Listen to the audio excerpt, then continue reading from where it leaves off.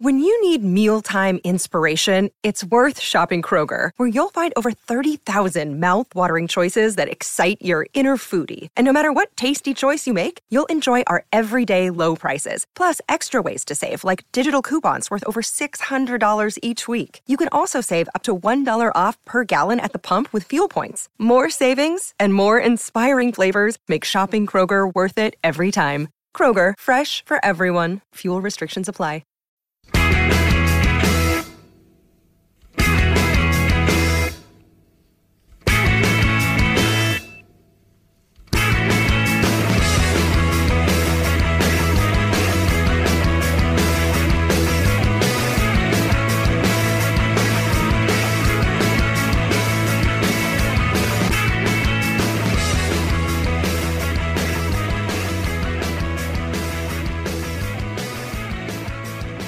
Hello and welcome to Monday's edition of the Terrace Scottish Football Podcast. I am your host, Tony Anderson. And on this occasion, I'm joined by my good brother, Craig Anderson. How are we doing, Craig? I'm good, Tony. How are you? Yes, fantastic. I've just been started looking for houses. I went out and done it for the first time in my life. I might actually own something. And maybe they'll consider me a real person soon. So we'll find out. We'll find out very soon. I put in an offer today straight away. So all things crossed. All things crossed for me. Let's not reveal the details in case anyone comes in and usurps you. You know, I can imagine a Terrace podcast listener thinking, I've got a spare six-figure sum sitting in my bank. Let's just go and outbid Tony just for a bit of patter. For a laugh. Well, I'll tell you what wasn't patter, Craig, was last night's draw in Israel for the Scotland national team. Firstly, I mean, this is if we're thinking about what we're going to be doing today for the listeners, we're going to be going over that game, and then we're going to talk about maybe what our hopes are, sort of selection-wise, for the Pharaohs game, and then we're going to finish it off with our next entrance into the memorable Scottish games, which is quite a fun one. It's good news this time.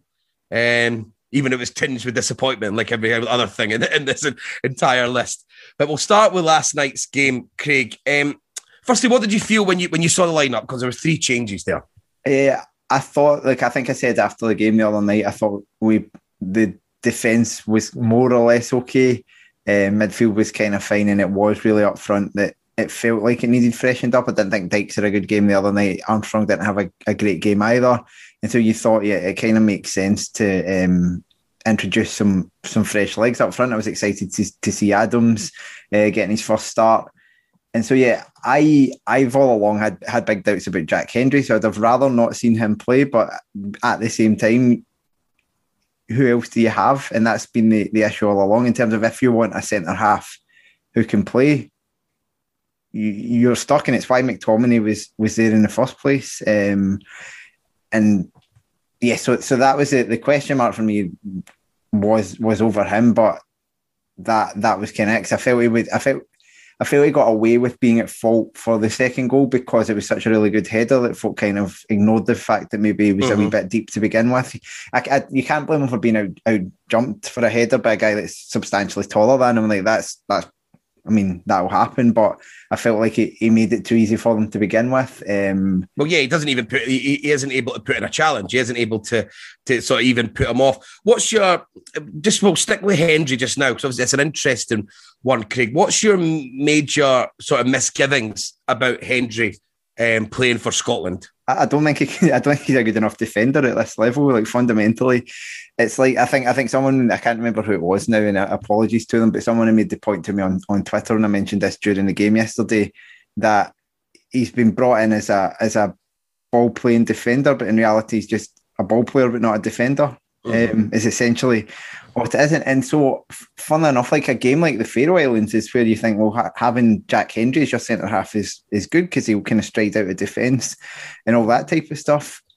I think there is potentially a defender in there, but at the moment, at the current stage of his development and his career and all that, I don't think he's worked out how to actually defend, if that makes sense. It's kind of, I think if he steps up to a higher level, and it looks like, I mean, the names that were linked with him, and maybe I'll have watched the last two games and decided not to bother, but it sounded like there were kind of bigger teams, you know, like there's talk of Premier League and Bundesliga teams being after him. Now, whether that's all just chat or not, then maybe when he kind of takes that step up and he'll have a reevaluation of what he can do and stuff like that, and maybe it would improve. But I always was worried that, and I think it's why I think if Ryan Jack had been fit for this game, I think McTominay would have remained in the back three, is my feeling. And he had to move McTominay out because he was struggling in the middle, and then that leaves this big gap. And Hendry is one of a. He's just a very special type of defender, right? I mean, you don't get many players like that in terms of the ability that he's got. John Souttar would be another one, right? They are centre-halves, and a centre-half you think of as a defender, but every single attribute that people talk about them being good at is about them, you know, being able to dribble and pass. And it's like, I don't have a problem with that, and that is an important ability. And if your defenders can't play, it really leaves you in trouble. But I think we probably need to move slightly more towards someone who's a better defender than him, but is an okay player. My biggest what I hate about watching Scotland under Clark, and this isn't a criticism of Clark because I feel like he has to. I feel like everything, our whole style and everything that we do as a team is sort of hamstrung by our biggest weakness, and everything we do is designed to protect that.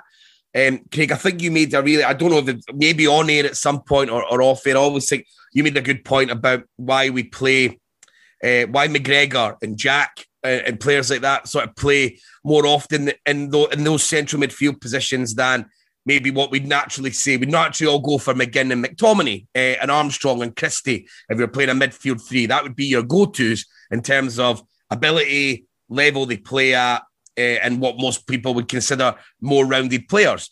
But maybe this might be unfair on Jack, but you understand what I'm saying. And you always made a good point about obviously these other players, due to them not being quite as good and not maybe having quite as much going to their game, they're slightly more selfless. So they will shut off those angles when they're defending. They won't burst forward to the degree that another like a McTominay or a McGinn might, which helps us protect that glaring hole in our back three. And then even if you go a step further than that, the fact that we play a back three, which I'm not saying I don't have a problem with a back three in general, but I do feel the only reason we play with a back three is really just to have sheer numbers in an area that we're weak. And so I just think everything that we do, and the fact that we don't really play that fluently under Clark, we are very structured. I just think that everything's done to hide a weakness, and I think that's really quite sad, because I think in terms of our sort of personnel that we have in other areas of the pitch and how good we are in other areas of the pitch, it's quite a shame, because I feel like we aren't able to take as advantage of that as we might be, even if we had one other sort of defender that we could hang our hats on there. I don't know if you agree on all that. Yes, I know you're ever since I've known you, Tony, you've been a big fan of the back three. I know, years and years you've talked about, teams playing back threes and you wanting to see it more, and you're getting your wish this season, certainly. Absolutely. But no, I mean, I think if you remember back to Clark's earlier games, he played a back four quite a lot. And what you saw time and again was we would have two centre halves in there. It might be, I think, Cooper McKenna sometimes, and who else played that? Various centre halves they tried out, but it was always the issue was that they couldn't get the ball into the midfield, and we ended up going long all the time, and it didn't get the best out of any of the players. And that's fundamental. I think I've heard a few folks, he's only playing the back three to get Tierney and Robertson in the same team, but I don't think that's true. I think it helped that Tierney started playing left centre back for Arsenal in a free. He's obviously not anymore. He's back to playing left back, but had been for a while. And then he's went, well, why don't I try this? And it worked. I mean, I wasn't a fan of it to begin with. I'd say that first run of games, probably right up to the Israel game, the first four games we played with it. When we drew Israel at home in the Nations League, we went out to Czech Republic and got that win, but it was unconvincing. And then we drew with Israel and beat them on penalties in the playoff. I was like, this we need to get away from this. But then you saw in the next couple of games what it could offer. Serbia was for me, by a distance, the best performance I've seen from Scotland kind of away from home in a long time. And I thought Slovakia after that, despite losing, was very good. And Israel after that was fine. But I feel like not a step back in terms of like a massive step back, but I don't think we were as good, certainly not last night and probably not even against Austria in terms of how fluent the system looked compared to kind of, thinking out in somewhere like Israel. And I think it was very much like opportunism from Clark this time, in that he's went, well, as you say, we really need another centre half to be able to play differently. And he thought, well, maybe Jack Hendry's it. And I think what we saw is Jack Hendry is not it. I think he's probably played himself out of contention for the Euro squad. I might be wrong. He might still sneak in just by dint of default being able to play a bit, which we talked about. But yeah, I think that's where we were. But in terms of the system, I still kind of have faith in this system that if you have Ryan Jack back in the squad in the middle of the park,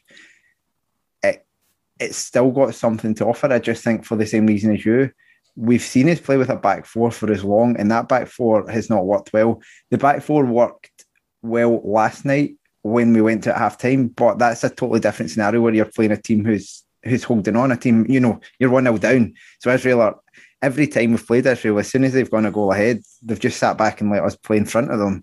So that made sense. But as soon as it went to one each again, the four didn't quite look any better than the five in terms of, or the three or whatever you want to call it, in terms of actually being able to kind of break them down.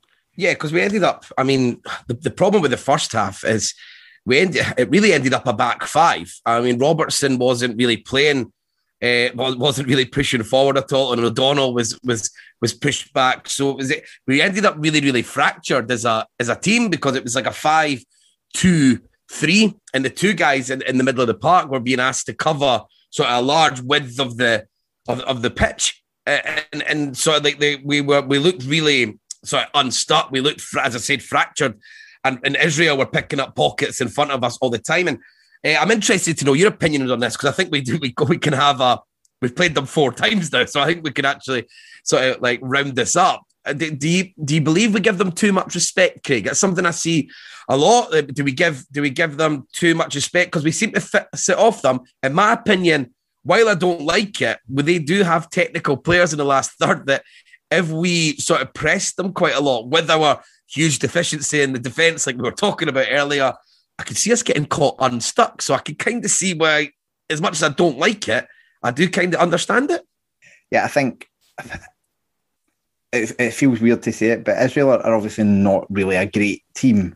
But what they have, and in all the rankings, in fact, we consistently finish ahead of them, despite never seeming to beat them. It's because, but they just seem to be the type of team that we always struggle with, and it's teams with like these kind of wee tricky forwards, and we've just got loads of them, and we never really seem to know. I think probably because we don't have a lot of them in our country, like players of that type.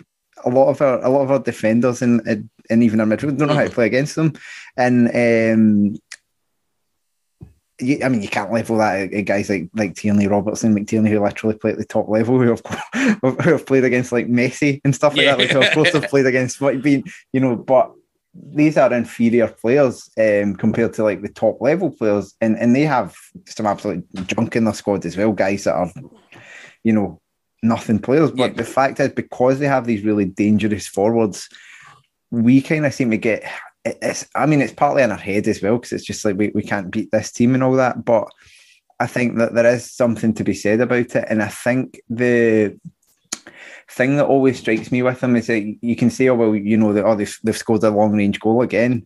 If you keep giving them the space 25 yards from goal, a team will score it, and they've got technical ability. They will score a long range goal. The way you stop them scoring the long range goal is that, you press that ball a bit better, and your goalkeeper doesn't make a howler. That leads us on. That leads us on quite nicely, Craig, I would say. So the goal? Who do you like analysing that goal? Who do you believe was at fault? I saw quite a few sort of people names getting bandied about at that period. So I think you can look at the right hand side of the defence. So I think O'Donnell. It's hard to see. Again, he's a wing back, so you don't expect him to be always in a right back position. It's obviously a kind of ball that comes in into that area. Then Hendry, I think, gets caught in two minds. He doesn't press the guy with the ball, but he doesn't either shut out the one who ultimately takes the shot. So he's kind of just standing there. I think McTominay is very weak in the way he closes it down. I think he's a bit slow to do so, and I think he doesn't. I don't think he's trying to get out of the way of the ball, but I think he turns his body and gambles on it going one place and it goes another place. And then Marshall should be saving that. He's unsighted. You can see that he's behind. Like it bends around McTominay a little bit, but a goalkeeper of Marshall's caliber, and he is a good goalkeeper, should be expected to save that. And I think in both games now, there's probably been a goal that you would say he will be disappointed with. So that's two-thirds of the goals we've conceded. So where does obviously he's an absolute hero for that penalty save, but Craig Gordon is a well-known Scottish goalkeeper. I mean, he's been involved in big games before, so you wouldn't be scared about him coming in. And obviously the shouts are starting to get louder, like you would expect with sort of trying to get Alan McGregor on the phone. How would you feel about either Gordon taking Marshall's place or us? Would you be a fan of us going to attempt to get McGregor back in? So starting with Gordon, I expect Gordon to start the Pharaohs game. And no, I wouldn't have a problem with Gordon being picked ahead of Marshall. I think they've always been, not always been much for much. Gordon was a much better goalkeeper than David Marshall. But Marshall had been playing very well for Scotland, but I do think Gordon fundamentally is probably better than him. And I don't think there's a place for sentiment. Just because David Marshall saves the penalty to get you there doesn't mean he's guaranteed his spot in the squad, of course, but he doesn't mean he's guaranteed to be starting the games. In terms of McGregor, I think he spat the dummy in his retirement in the first place. You can claim whatever it is he wants to claim. It was about the fact he got a ban for lashing out in a game against Hibs, wasn't it? Oh no, sorry, against Aberdeen, against Lewis Ferguson. The SFA banned him, and about 2 weeks later he magically retired from international football.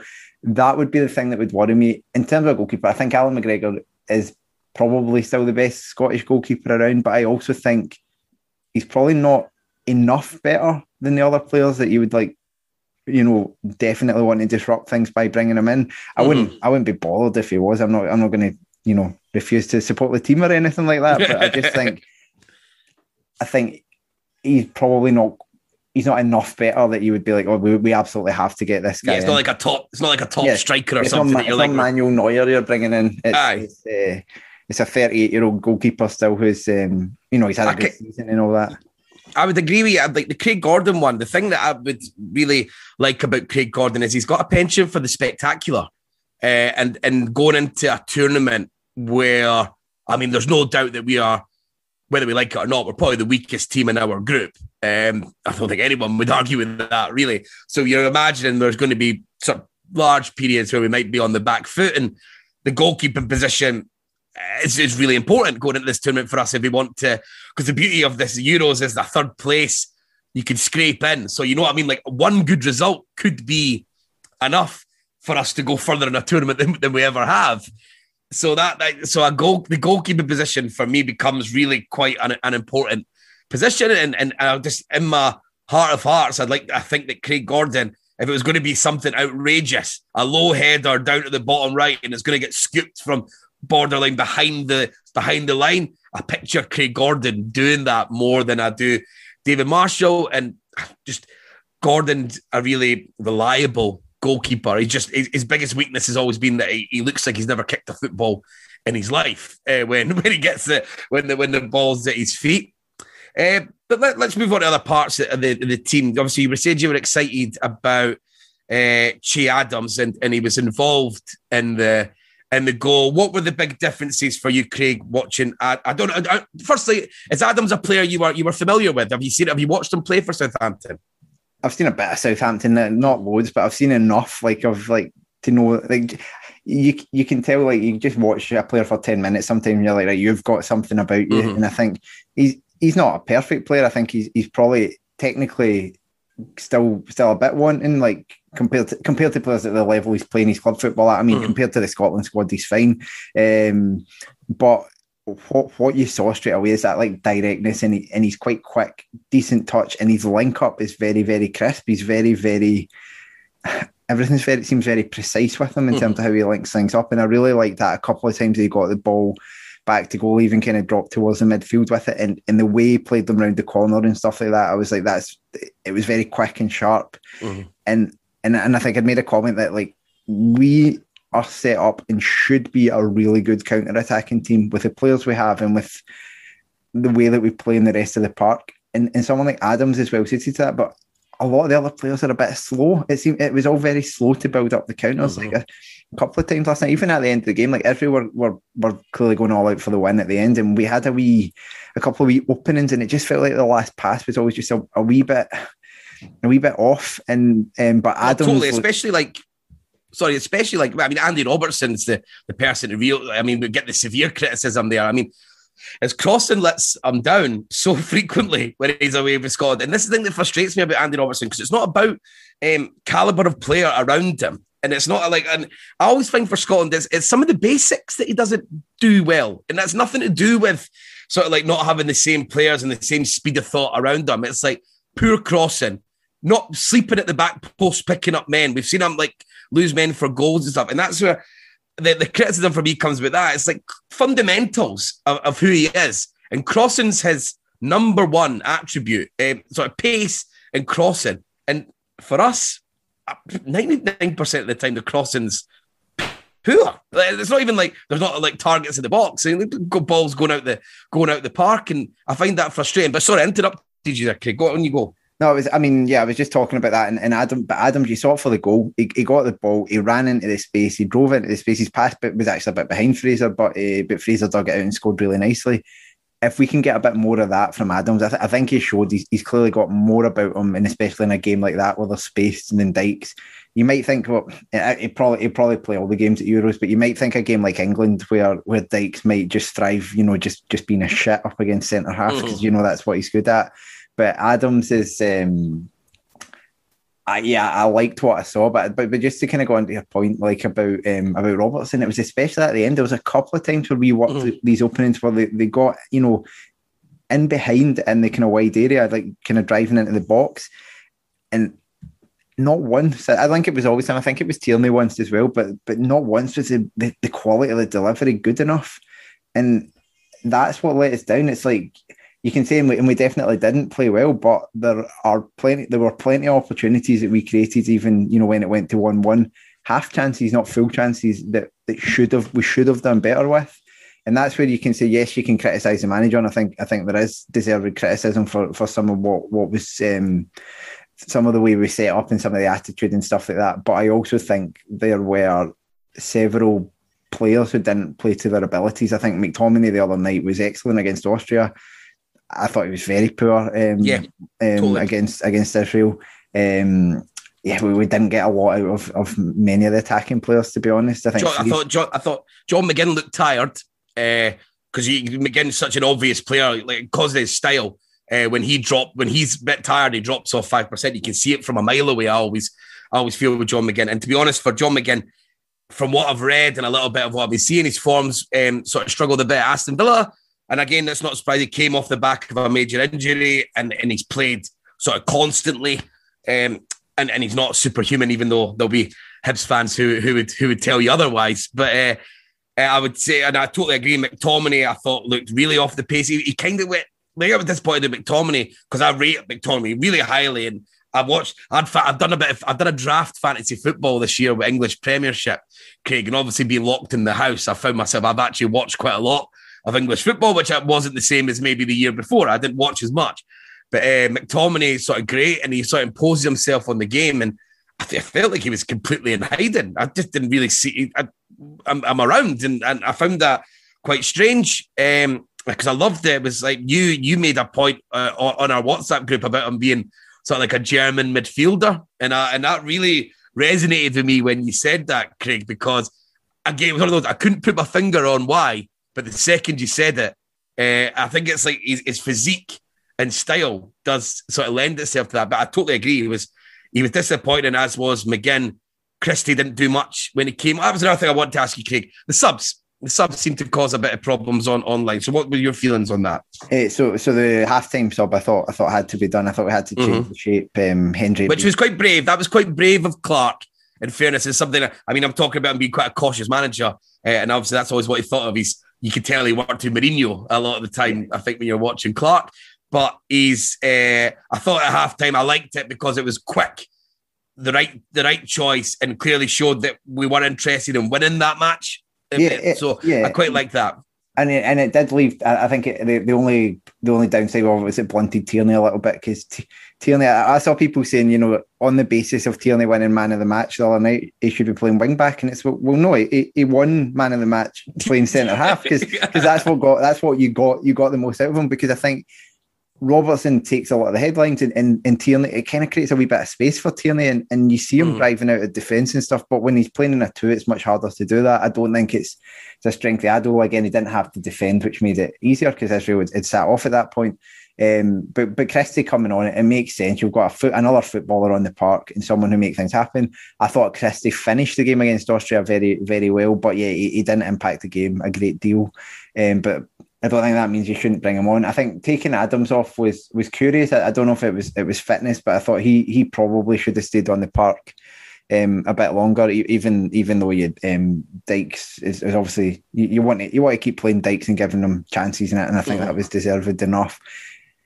I was baffled by the criticism. I know that you thought he shouldn't have come on either, but I was baffled by the criticism of Kenny McLean, because I thought he actually changed things for the better for Scotland when he came on. I'd agree with that, Craig. I think my criticism came at the very start, like basically when the sub was made. I think I made a point saying Armstrong every day of the week for me in that position, in that thing. But I have to say, as you were saying, that Kenny McLean wasn't poor when he came on, and he kept it ticking over, and the ball was sticking with McLean when it was moving into that sort of last third. He really surprised me. I think I spoke about this before. It was the game against Belgium away when Clark just had taken over. We beat Cyprus in the. I just assume every game's against Israel. We beat Cyprus in the at Hampden, and it was a wee bit unconvincing, obviously. And then he played, I think it was McLean and McTominay in the centre of the park that night. And I was like, we've got all these players. Why enough is Kenny McLean playing? And he surprised me because he actually, he was really nice and neat on the ball. He shuttles well. He does a lot of things really well. And I think potentially behind McGinn and Jack, he's probably been the third best performing central midfielder under Clark in that time. And that's not even thinking about the 2 penalties he scored, because I say that's not really important when you're talking about playing the performance, game. Yeah. So I think he's an underrated player, actually, McLean. Should he still be making appearances for Scotland? There are question marks about that, because he's a 30-year-old mid or whatever he is midfielder. There are lots of players in that position, but when he does come on, I always think he does very well. And who else was that? Who else come on? Did anyone else come on? Armstrong came on later. Came on right at the end, and Armstrong I thought was quite poor the other night, and I'm a massive fan of Stuart Armstrong, and I was always assumed when Clark took over that he would be like an absolutely perfect Clark type player, because he's very lateral, he's very up and down the park, right? He's not always side to side. He makes runs, he kind of busts into space. But actually, I think he's been very disappointing for Scotland in general. For a while, in general. I mean, he's had some really good performances, but I think we should expect to see more with him, especially with the club form he's on just now. So yeah, the subs. He's still hamstrung by the fact that he's not got that many good players on the bench. Like you've not got game changers. Like if you're looking at attackers, well, beyond, and the best thing about bringing Adams in is it pushes McBurney one down the pecking order, which means we've not seen him play a minute in this set of games. Someone like Nisbet could have come on, but it's I wouldn't have went for it then. I think that's a lot of pressure to put on him on his first cap as well. I don't think he would have changed the game in any way. I think I expect to see him make his debut against the Faroes at some point, but I didn't really have a problem with the changes that were made. In hindsight, Christie didn't do very well. In fact, none of them really. I mean, Christie didn't do very well when he came on, and Dykes was okay, but didn't get a lot of service and stuff like that. But at the time when you made them, you thought, well, we need to change this. We need something a bit different, and that's what they gave us. Yeah, absolutely. Well, I think I don't know if there's anything else you wanted to add on that game, but I thought we'd maybe take that on to what you're thinking of for the Faroe Islands game. Yeah, I mean, just I think it's disappointing because I think when you if you're saying if you want to win the group, you're probably targeting beating Israel away. I think, yeah. But I think also it's folk sometimes being a bit OTT on, you know, that was out and all that stuff, because I don't really think that's the case at all. I don't think it's a given that Austria will go to Israel and win. Yeah, I don't think Austria are I didn't see much from the other night to suggest that they're a particularly amazing team, to be honest. And well, they've always, even when they made Euro 2016, they were thought of as dark horses there, Austria, and they got absolutely pummeled out.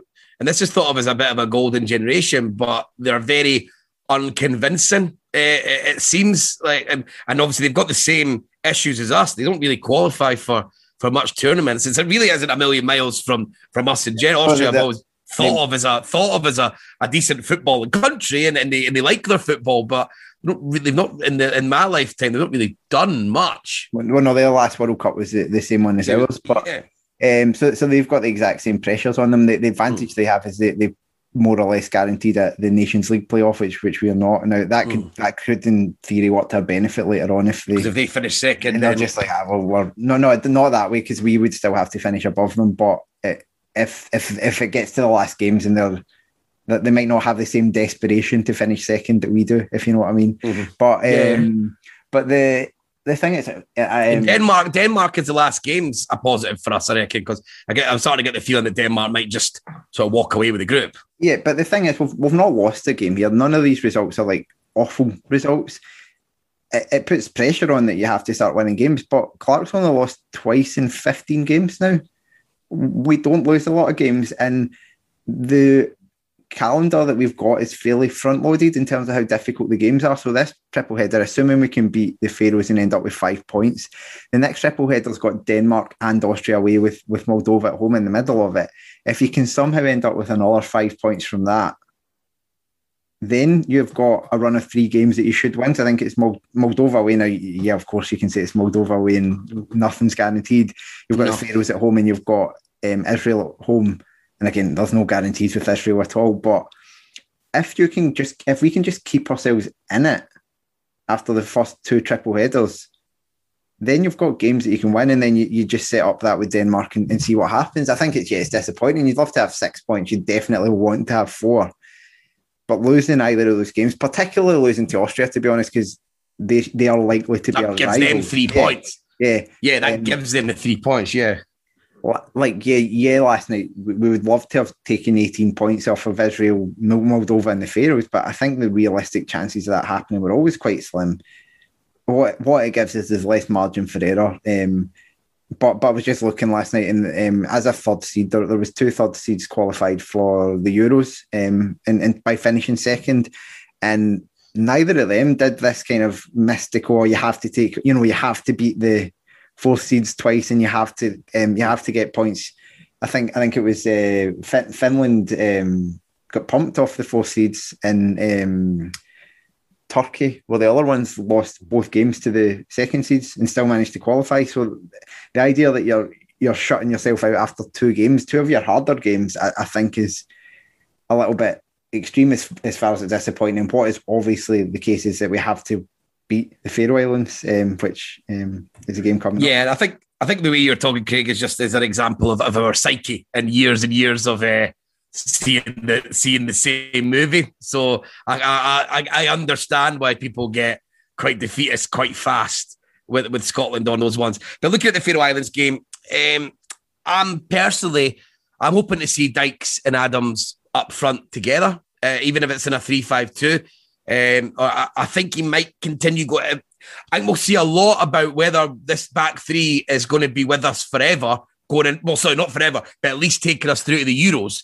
If he plays the back 3 against even the Faroe Islands, that'll tell me that he just wants to keep on using it and keep on getting better and better and better at it. But I would like to see what can be done with our front 2, and those guys are clearly our 2 sort of main strikers. So I'm of the opinion, and I would also, unfortunately, probably not play Robertson. I imagine he's got some sort of deal here, but I would think that I would like to see Robertson with 2 strikers to hit, because against Austria, Robertson's crossing wasn't quite so bad. It was decent.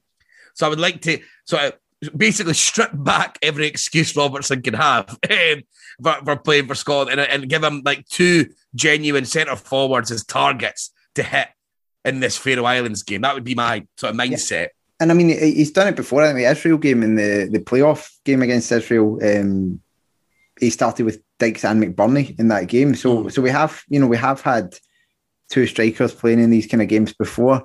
And yeah, I mean, I expect to see another striker on the park. So I think you're right. I think it probably will be Dykes and Adams together. I wouldn't be entirely surprised to see either McBurney or Nisbet start the game either, to be honest. I think he will make changes. I think the number of games that he has in that period of time, and I think you have to gamble to some extent. You're not taking the Faroes lightly, because they're not as bad a team as people think they are. Yes, we should beat them. We absolutely should beat them, but they're not like the Faroe Islands of when we drew with them all those times. Yeah, when we did fuck up against them. They were rubbish then, but they're like a wee bit more professional now as an outfit, but we should still be beating them. And I think he'll make a few changes, so I would expect maybe to see a couple of the guys that haven't played a lot. It would be interesting to see if he goes with the back 3, if he goes, because I think I agree with you, I don't think Robertson will play this game. I could be wrong. It'll be interesting to see if he does go with the back 3, if he puts someone like Fraser in one of the wing back positions where you've got, because a player he has played there before who's got a bit of attacking kind of ability. I would expect to probably see Scott McKenna in for Hanley in this game, because I feel like they want to give McKenna a game. Who else do I think will play? I think expect to see maybe you're thinking maybe Fraser or maybe Palmer will come in for O'Donnell on that right hand side, or Fraser can play on the left, I suppose, if that was. Because I agree with you, I think it would be a good idea of us, if we wanted to keep playing the back 3, that we use our sort of more attacking players in these sort of wing back positions, because we are, even if Faroes have improved, we're definitely going to see most of the ball. Yeah. No, I mean they're going to try and play for a draw. That seems fairly obvious to me. They'll try and hit us on the break. I would like, and I do think he probably will, if he goes with the back 3, and I would like to stick with the back 3, because I think just stick with it, keep going.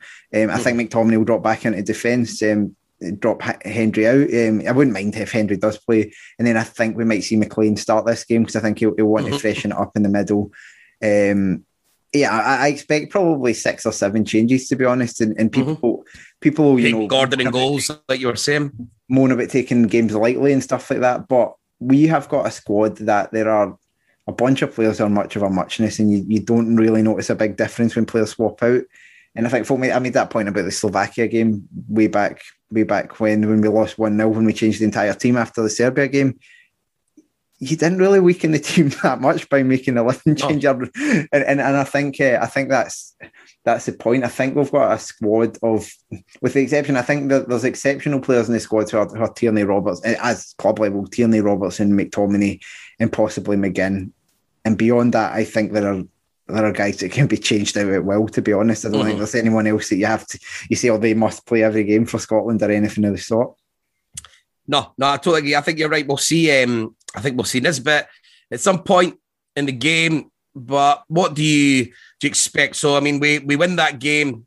Do we win that game, Craig, first for us to start? Yeah. I think we'll win. Like, it'll be like 2-0 or something, or 2-1, or they'll score at some point and we'll all shite ourselves. But I think we'll win. We will. Right. Well, let's move on, Craig, to 1990, the 16th of June, 1990. Where the number 1 song at that point was World in Motion, which I'm sure, is that a song you were a fan of? Yeah, I mean, it's obviously an England kind of theme song, but yeah, I mean, New Order are, a fantastic band, and I do really like this song. There's 2 England World Cup songs that I really like, which is World in Motion and Three Lions. So I just think as songs are excellent. And John Barnes rapping on it is kind of a highlight. Yeah, I mean, that goes down in legendary status. The day after the game, the number 1 changes, because I think that was a Saturday or something we were playing the game, and it goes to Elton John, Sacrifice, which is what we make every time we watch Scotland, so that was fitting. What I noticed was number 45 in the charts on this date was Say It With Pride by the Scotland Squad, which featured Donny Munro from Runrig and Fish. Well-known Hibs fan. Yeah, it kind of, if you listen to the song, it's on YouTube, it kind of sounds like all of the Scottish music of that time. Like there's a little bit of Deacon Blue in it. There's a little bit of like, I'm not saying it's as good as these bands, obviously, but it's like it's a little bit of like all of those bands of that era, like the Scottish bands, and the song immediately sounds very, very Scottish. And the kind of chorus is "Say it with pride, the lions will roar in the sun." There we go. Scottish cringe for you right there. it reached a high of 45. Just like the vote for yes. So I might message Fowler. He's going to be raging when I say this now because I'm now giving him work to do when he's in a really bad way right now with his own house moving. But maybe see if we can get a rip of that song and put it on at the end of this podcast, because I've not heard it and I'm now very, very, very. I hadn't heard of it before, so I shoved it on when I was listening, and I wouldn't say it was good. I would say it was very. I say you can tell it's Scotland. I'll put it that way. Like you can tell it's Scottish music because it's like there's like some unmeasurable sound that it just has to it. But yeah, I mean, it'll be nice. I've not heard any plans of a release for this one, which I think is a shame. I'd like to see something with the players on it, and I'd like it not to be Yes Sir I Can Boogie. Not that there's anything wrong with that. I think that's got its place, but I think it would be nice to see something original put together for the tournament. But I don't think, especially with all the COVID carry on, I don't think it's probably practical to do at all. Yeah, try to get them all into a recording studio. But it's sorry, but the entire squad has to quarantine and can't play at the Euros because they were in recording a song in a week. Well, because I think it would be good because it'd be good to. It's a sad because the build up sort of tainted for this Euros because of obvious things that we're all going through. So it's a bit. I think something like that would be really nice as a boost. Like even if it's shit, because it'd just be a laugh. Obviously, seeing all these guys having been put in these really uncomfortable moments. I mean, everyone was even just doing the national anthem was quite funny the other night because some of them were loud and proud. You could hear John McGinn screaming it, and then obviously Che Adams doesn't know the words. Yeah, and he was sort of just mouthing, like just not even words, just clearly just moving his lips. But I would love to get that, and I think it would be nice for us after so long to do sort of more humorous, fun stuff for us to take advantage because we've not had it for so long. In terms of humorous, fun stuff, June the 10th, 1990, in the US box office was Another 48 Hours, which is a 1990 American buddy cop film with Eddie Murphy, Nick Nolte, and Brian James. And it's a sequel to 1982 film, 48 Hours, and it's a San Francisco police officer. I'd never heard of this. No. Its tagline is "Boys are back in town." Eddie Murphy, Nick Nolte. I've never seen this film, but I can already imagine exactly what it's like. And I don't need to watch it to some extent. And then they don't. And then, so I think it looks like basically this is what Bad Boys, for example, with it's a precursor ripped off. Yeah. So this, but the game, Craig. Oh, sorry. On you go. I was just going to say this was the last time Scotland won a game at a World Cup. Really? Yeah. I didn't know that. That's quite sad. And I was going to say this to you. I was thinking about when I was building up to it. This is even though Sweden had an awful tournament, they did go on to the semi-finals in 1992, didn't they? And they sort of beat the eventual winners, Denmark, in the groups. So. And the Sweden team is of a decent calibre. There's names you know there, and you obviously know that Sweden are a sort of well-known European footballing side. This would go up as one of our better results in a tournament, would it? Yeah, I would agree. I mean, you look at the names kind of in that Sweden team, and we'll talk about them later, but every single member of that Sweden squad won at least 25 caps for them, and there were several players with like 60, 70, over 100 caps, and several of them that finished third in the World Cup as well, 4 years on. So yeah, they were a good team. Maybe they weren't at the time, because I'd say they lost all three of their games 2-1 at this World Cup, including this one to us.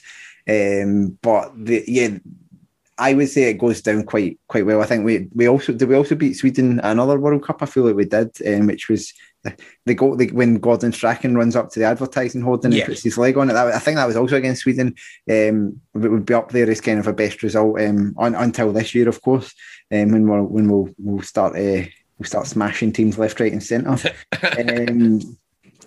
Yeah, so I was going to ask you if you could give me like a sort of like a feeler of our shape going into this tournament. What were the sort of like expectations on the Scotland team? I think, I mean, it was the exact same format as this Euros have, right? It was, six groups, and some of the best runners up go through it. And I think looking at our group, when we had Costa Rica and Sweden plus Brazil, we probably were expecting to go through. I think we were. I think we were a good team. We were consistent tournament qualifiers at this point. I think we'd qualified for every World Cup since '74 at this point. So we were really a consistent tournament team. We were a good team. You look at the strength of the team that was out. I think we've probably fancied it. And then obviously the Costa Rica one, which we've covered in the memorable games already, would have been a big blow. And then we really needed to win this to set up, get the points on the board, and then hope that we could take something off Brazil in the final game, which we actually nearly did. We can probably talk about that afterwards. It's like sort of like this. It's sort of this tournament sort of like encapsulates Scotland's national team. I thought traditionally it's like the sort of really I think Costa Rica were probably underrated. I'm sure that's what was talked about at the time. And there's this big issue around these times when there wasn't quite as much sort of coverage of other teams. We were even talking about when we'd done the Peru game before, like Peru were talked about, and obviously look at it, they had a really, really good team when we played them. But so we had the disappointing result against what people thought was like a non-footballing country at the time. Then we have a really good, uplifting result against a peer or a team that maybe would even be considered better than us. And then the glorious failure of Brazil. So it's everything that you would sort of expect from a sort of Scotland tournament, if you like. I was interested in the qualifying campaign, Craig. I was looking up at that. It actually looks really quite an impressive. Like the group: Yugoslavia, France, Norway, and Cyprus. And if you look at the points tallies everyone get, it looked like it was a game where points were trading hands. We've done quite well to get out of that, including beating France 2-0 in Scotland, when that's one with like Didier Deschamps, Laurent Blanc. I mean, it's a good France team. That France game, my mum always tells me is the very first football game that I was at, because I was actually inside her at the time. She was pregnant with me when she went to the 2-0 win over France, which was in March '89. So I was born in August, so she probably didn't even quite have a bump at that point. But I was there, and Mo Johnston scored a double, so she always talks about that game. And we actually very nearly threw away qualification in that campaign. I think with 3 games to go, we only needed a point to qualify. And we managed to, we lost to Yugoslavia away, having led at half-time. We got pumped by France away. And then it was Norway at Hampden that we had to just take a point to make sure we got through. Ali McCoy scored just before half-time, and then Norway scored right at the end. I think it was a blunder from, I think it was Jim Leighton who's in goals. And obviously, typical manner that Scotland just can't comfortably do anything. But no, I think you look at that group now and you think, well, that's a really strong group that we've got out of. And so I can't remember if we talked about any of these games at all, but it was a bunch of really impressive results at the start of the campaign, and then we limped over the line. So I think, as I say, I think this was a strong Scotland team that probably should have got through the group.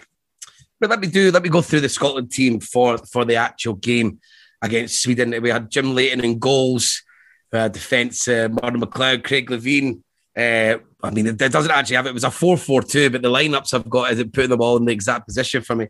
We had Alex McLeish, Dave McPherson, and then you've got Maurice Malpass, Paul McStay, Roy Aitken, who was captain through this, and obviously his pass created the sort of second goal. I don't know much about Roy Aitken, but I always feel like he was a much better player than, like, the name doesn't seem to get as much of the accolades as maybe some of the rest of the players in this team. And then we had Maurice Johnston up front and Robert Fleck, who was there. And we had subs coming on, which were Ali McCoist and Paul McStay came on for Jury. But and Andy Gorham was on the bench. So this was, as was John Collins and Gary McAllister. This would have been when these guys were really young players. And this would have been the period, sort of Jim Leighton, we're beginning Jim Leighton and Andy Goram's sort of like battle for the gloves that sort of never ever seemed to end, Craig.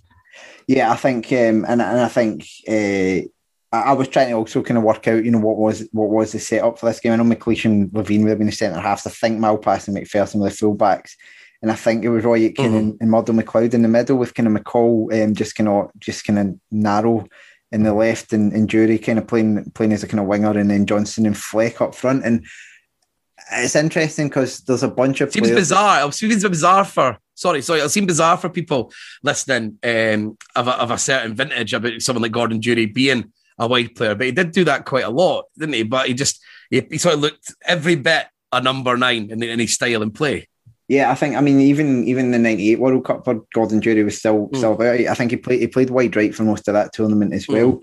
But yeah, so it's interesting because you look back at the names that are on the bench, as you say, and they are very iconic Scottish players, and yet you've got like Robert Fleck starting the game, and it was only his second cap, and he only ever got 4. So it was very kind of a strange selection of a guy who's probably in form at the time and played. But I think it really didn't work because I think he didn't do a lot at the tournament or anything like that. But it was, you look at that and it's a really strong team, and they dominated the game. They kind of pummeled Sweden, and so the opening goal came in the first half. It was a corner. Dave McPherson flicked it on at the front post, and it was a really nice kind of brave finish from Stuart McCall, kind of poking his leg in, just kind of sneaking it under the goalkeeper.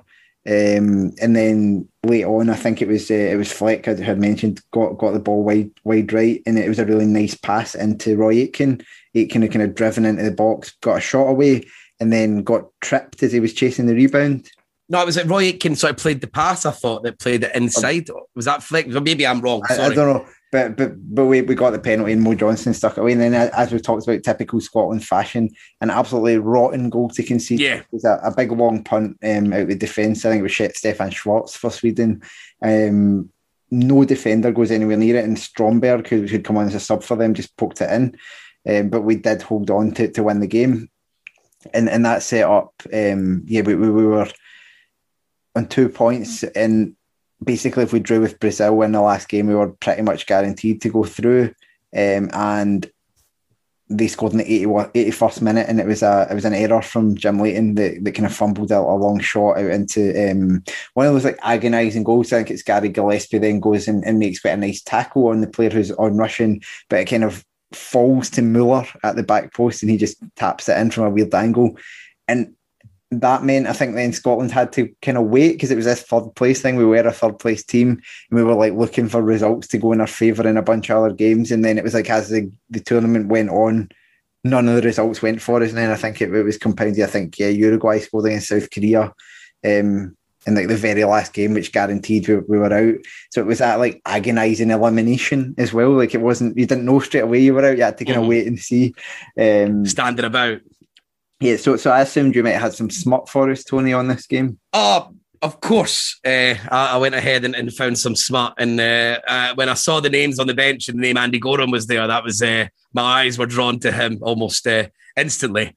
And I just typed in Andy Goram scandal. This is what I do. I'm very simple when I do these things. And it was the Free Library. I'm not really sure what paper it's from, but it's been printed. So I'm going to just say allegedly, because I don't know. I can't really check this source. But it's from the Free Library by Fairflex. So it's all about old articles that have been in time. And people will probably remember this. Oh, it's the Mirror. It's the Mirror. There we go. The Mirror. Of course it is. It's smart. So this is the byline by Siobhan McFadden. And football wildman Andy Goram is a sex maniac who should come with a government health warning, his anguished wife said yesterday. It's quite, these are like, this is funny because of the language, but you also have to remember this is someone, his wife probably is feeling terrible during all of this. Speaking hours after learning of his latest fling with a 15-stone tattooed granny, Miriam Goram told her Andy's insatiable sex drive destroyed their marriage. Miriam revealed that if she wasn't prepared to have sex with Andy, he would have sex anytime, any place, anywhere, with anyone. And so furious Miriam hit out at the Rangers and Man U goalie. So this is when he was on his that little bit when he went back to Man U and played the sort of loan spell for 4 games. under Fergie, and then she was saying, yeah, he should come with a government health warning. He destroys lives, and it's all about, she wants rid of him. This is the beginning of the end. She wants a divorce, and saying that Andy Goram's sort of been begging to get back into her life. But, I mean, I don't think everyone knows that Andy Goram's had a penchant for, I mean, I don't even know what the finer things in life are. I'm not sure a 15-stone granny is one of the finer things. But anyway, so I just looked up, it's not smart, I just always look up for funny things about the opponents. I think I'd already covered them, and I think we previously did a qualifier against Sweden a wee bit later on, that Stefan Schwartz, when he signed for Sunderland, had a clause in his contract that meant he wasn't allowed to go into space. Because he'd said he wanted to travel to space, and he wanted to buy a ticket on like the first Virgin space thing. The thing that still never happened, because it's almost like Richard Branson's just like a big, just loves the PR of it rather than actually wanting to do it. Glenn Hussein, who played for Liverpool, I just got a quote in the qualifying for this tournament in a game against England at Wembley in October 1988. Hussein was awarded 6 wasps out of 5 by Expression newspaper for a heroic defensive performance. So I assume they use a wasp as like the way of showing the score. So he got 6 out of 5. So good was his performance in that game. Anders Limpar opened a bar in Stockholm called the Limp Bar. Terrible patter. And Klaas Ingesson, midfielder, went on to be a lumberjack after he finished playing football. So it says, I don't think there's a more manly profession than being a lumberjack, said the ex-PSV and Marseille midfielder. However, it was probably more so in the past. Now there are machines to do everything and the job is not as heavy duty anymore. Too bad in a way, as it is good for your health. So, some interesting characters. I think it's hard to argue that lumberjack probably is probably one of the most manly. I find that hard to argue with as well. I mean, the Scotland team had a few, like obviously people that had, I mean, Stuart McCall, I feel like I'm contractually obliged to mention him slipping on the top of the car when he was celebrating Bradford. I mean, that's gone down in history. I mean, that's probably been viewed millions of times on YouTube, and it's good. And he was just as brave when he was going for that goal, like you said. Obviously, Craig Levein getting done for headbutting, with fighting with his teammate, and a contract obliged again to say he never won any medals. And then Rangers, and I'm back to Andy Goram again. I'm just when you were talking, there's just so many headlines about everything. This one's for 2020, but I don't know. This is quite sad. I mean, he's either stitched these women up, Andy Goram, or he is genuinely fallen on hard times. But this is only 6 months ago that Andy Goram, and this in the Sun, scrounged 12 grand from 2 women after claiming he'd fallen on hard times. The ex-goalie 56 told the pair he needed cash for rent, booze, and even shampoo, but has failed to pay them back. But like, it's just when you read that, it's like when someone asks for £12,000 and 2 of the things is booze and shampoo, that would send alarm bells ringing for me that he's maybe not being quite truthful. Yeah, it's hard. I feel like it's quite sad. Andy Goram is obviously he's also had some problems in his life and stuff. So yeah, he's one of these guys that when he appears again in the press, it's never anything positive. It's kind of like Paul Gascoigne. They were fantastic players in their time, and Goram was a tremendous goalkeeper. And then it's just like there's just something not quite.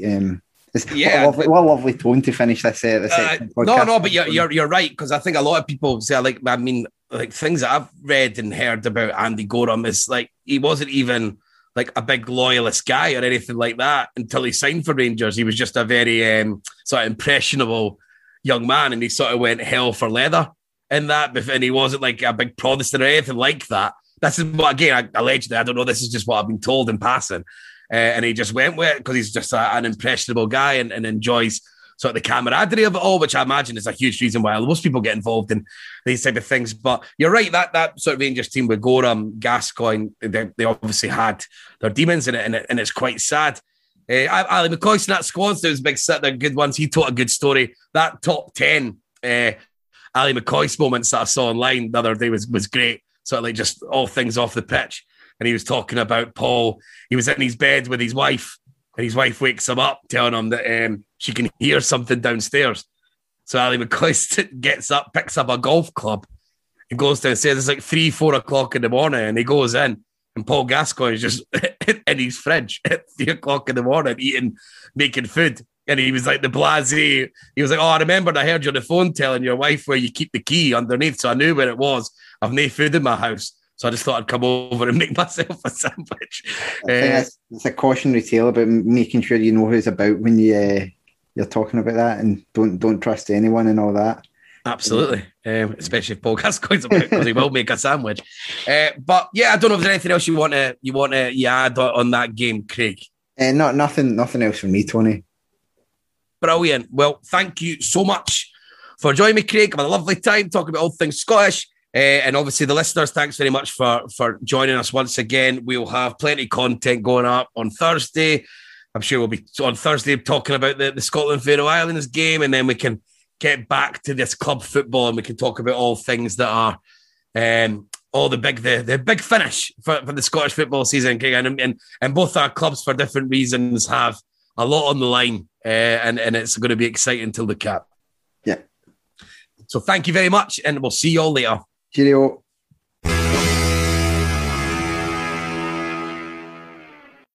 Sports Social Podcast Network.